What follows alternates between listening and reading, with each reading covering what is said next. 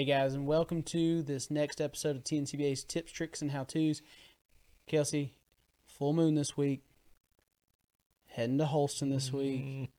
They should be on beds, and there may have already been a wave move up to spawn. Possibly. But we know we're going to be there at a prime time for fishing for these smallmouth as they spawn on the beds. One of your favorite times, one of my favorite times. So, how are you going to attack this? What are you going to talk about today with approaching the spawn on Holston? Techniques that I'm going to use to approach this situation right now, is we both know on this lake, this time of year, these fish are very weird about how they go to spawn, whether it be certain sections of the lake will start to fire up. And it's just sporadic how it works. We've killed ourselves before in the BFL. I'll go out there and I'll swear up and down. There is not a spawn happening, but that section of the lake or that pocket, and there'll be a million boats in there with you. But they are spawning right there, and that's where it's starting. And you better be in on it when it goes. But you can. It's like different parts of the lake are going to kick off first. But it's also, you know, in our heads, you read Bassmaster magazines, you read all these other articles. I'm looking for these nice flat spawning bays.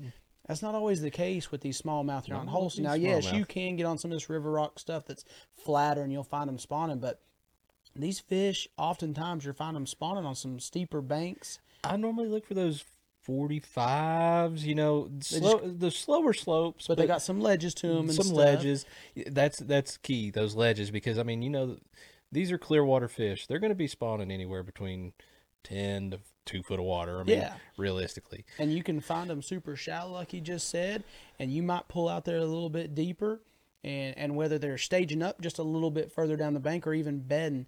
And when we talk about fishing for bedding fish here on Holston, we're not sitting here watching these fish, guys. No. This is not sight fishing. These fish are just a little bit deep enough in many cases you can't see them, or they blend in so well. They also don't have, it's not like go down south in Florida, or even I've seen them on Hartwell before. Exactly, yeah. These big obvious beds. No. They're hard to see from that way. And every once in a while I've been able to see a fish that'll run off. And then I've seen them come back to a certain area, but I lose them again real quickly. And I would like to say that this type of spawn fishing, especially for these smallmouth, it's more like performance surgery. You really have to dissect what you're doing, because I mean, you really can't see those fish a lot of times. So you have to be very precise and know exactly where you cast, watch your cast. Yeah, and Kelsey's had some really good draws in BFL. To be with some guys that were on top of this spawn and stuff. And when he talks about that surgical precision, your guys knew exactly what the lineup was on those banks. That, and then what I was going to say is, I mean, if you don't know where these fish are, you need to be casting in increments of just a few, no more than a foot apart. Yeah, because you can miss a lot. You can miss a bed. Or miss 2 or 3 beds. I've been in a couple areas up there on Holston, guys, where in a stretch that's not 10 foot wide, catch 3 or 4 fish in that one little area. Exactly. So if you're sitting here you've got the boat on high and you're flying down the bank, and every 30 feet you're making a cast. You could be missing fish. And that mess you up on knowing whether or not this bite's even happening. And going back to what you were saying, I remember one guy specifically, we fished together, and he had went up there and practiced. And he knew exactly where those fish were going to be. He knew what they weighed and everything, because he went up there 2 days before and caught them. Yeah. So those fish, when they lock on, they lock on. Yeah. And he's like, I know I could go up here and catch that fish. And then he said, I can come back 2 hours later and catch that fish again. So if you do lose a fish or you miss a fish, whatever, always come back to it. Yeah. But let's get into the techniques that I'm going to use. So really, the first technique I'm probably going to pick up, if I'm not certain about that worm bite, is normally right before the spawn gets kicked on. I'm going to be throwing a single swim bait. This is just a 4-inch. This is a Bass Pro Shop Sexy Shad colored. It's kind of like a Kitech swim bait. Yeah. Just a paddle tail. I'm going to throw that on a single hook.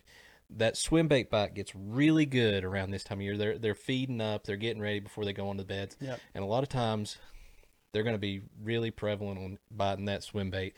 And a lot of times is right before they go get locked on the beds. you'll have a really good swim bait bite, and then all of a sudden you'll notice they'll just start nipping at it. And that's when you know, and when they start bumping it, doing that, throw your worm in there. Pick that worm up, yep. Because that normally means you just went right across their bed, and they're sitting there trying to protect it. Yep. And like I said, whenever that happens, turn around, pick up that worm, start throwing that, because that means they are locked on.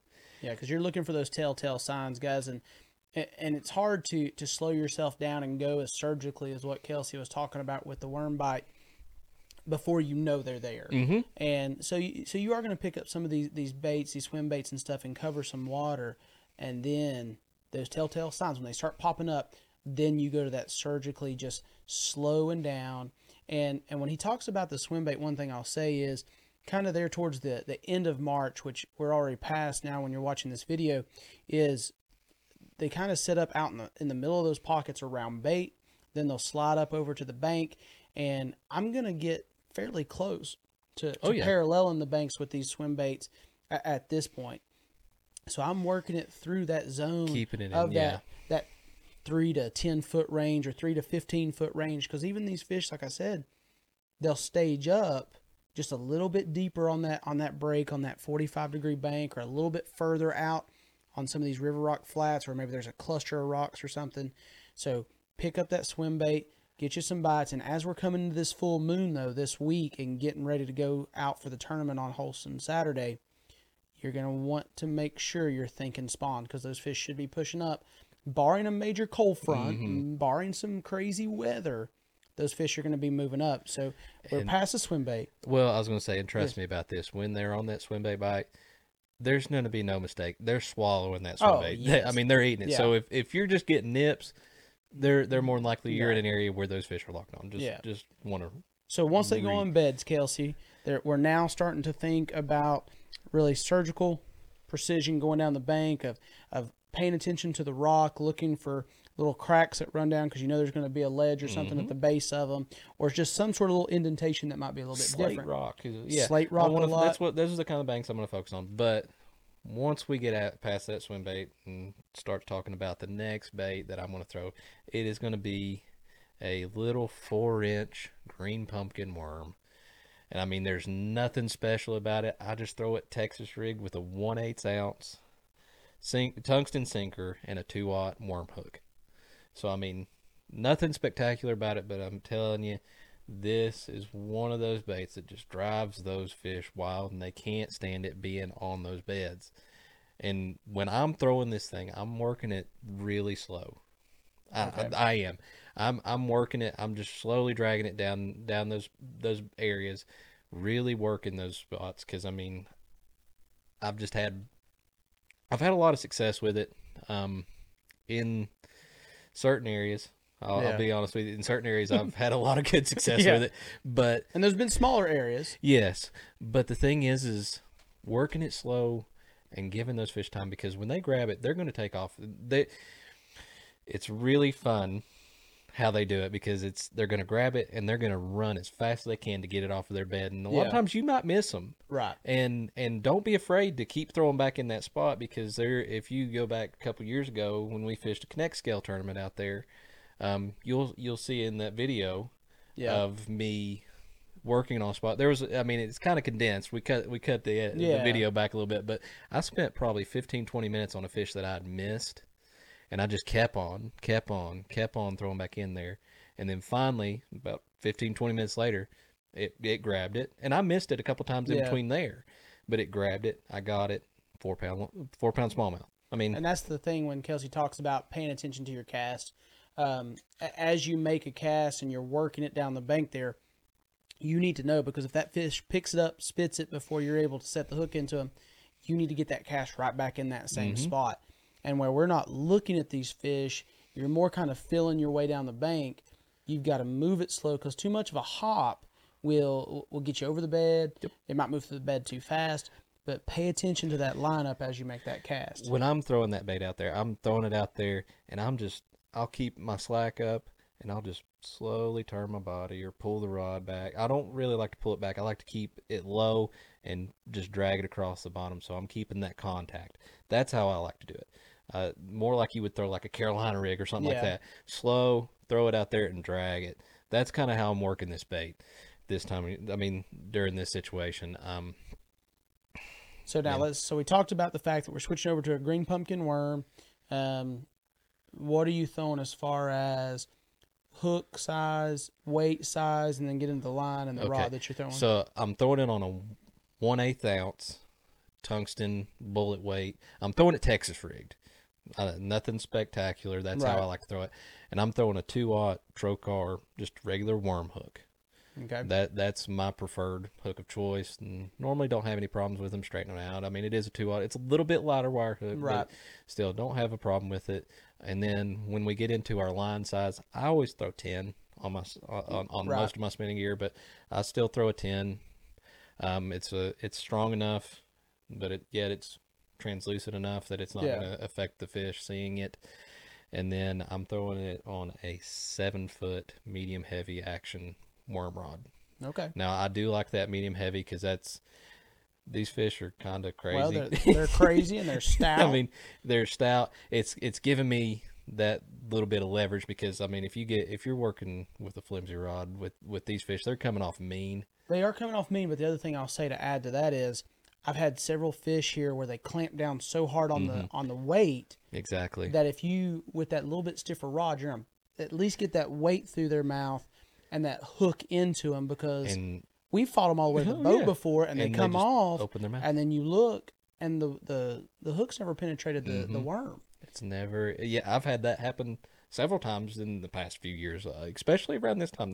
Those smallmouth have really strong jaws, and they're going to clamp down. So a little bit stiffer rod in this case, a medium heavy, still dealing with maybe a fast tip, not necessarily an extra fast. Yeah, I would say a fast. Tip. It's not. Yeah, it comes down a good ways before you're getting into the backbone of that rod. Okay, and then a reel. When it comes to spinning reels.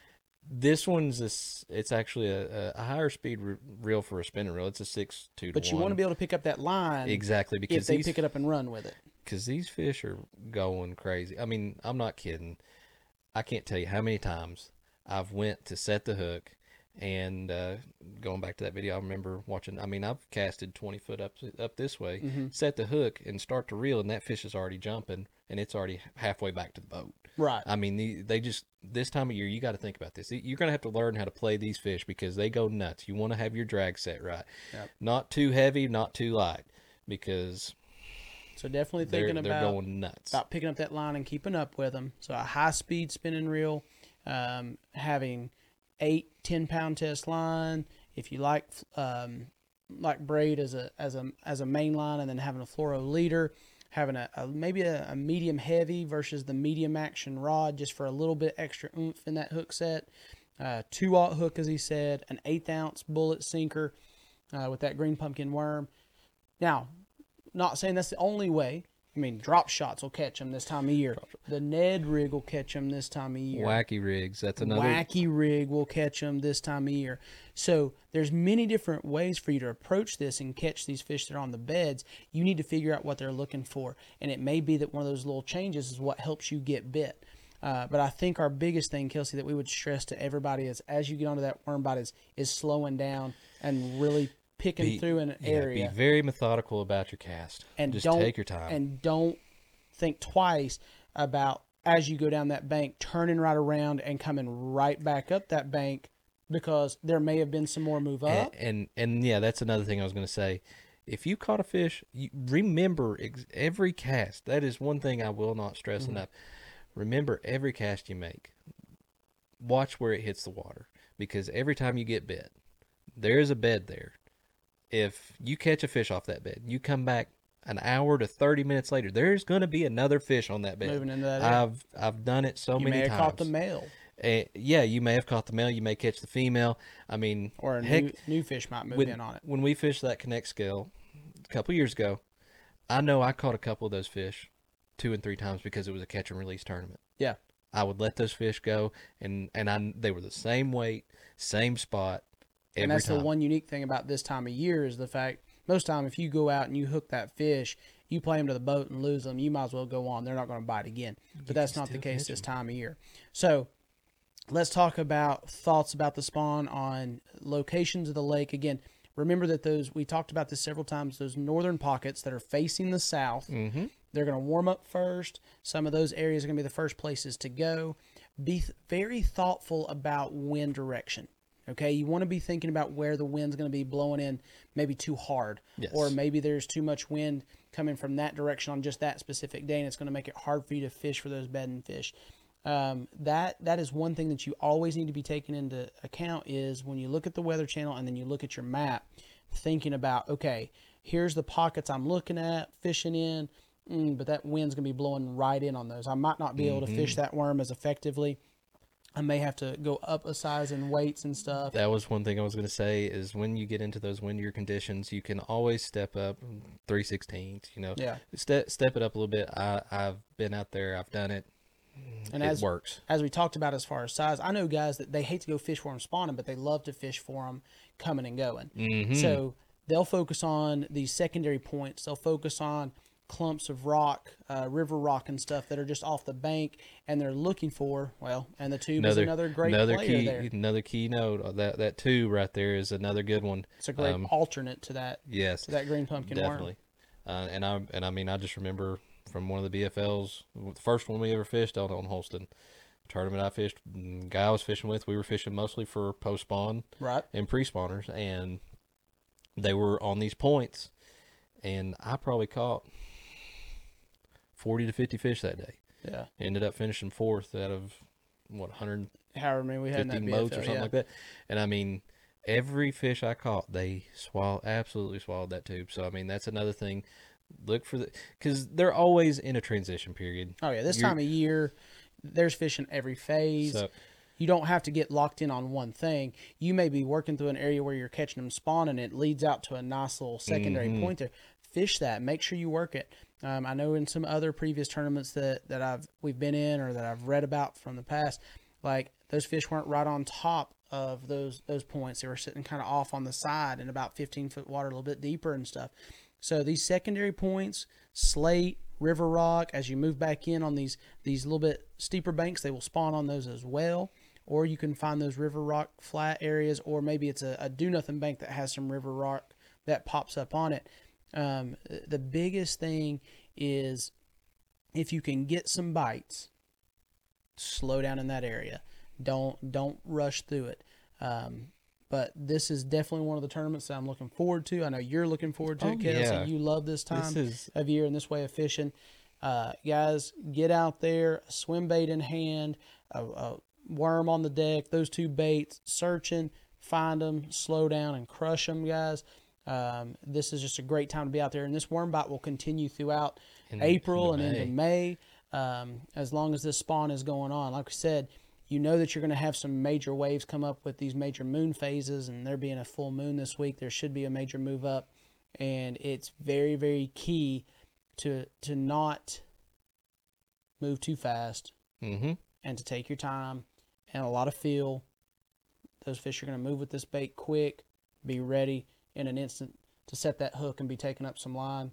Kelsey, any other little tips that you want to give before we kind of sign off here on this episode of Tips, Tricks, and How-Tos?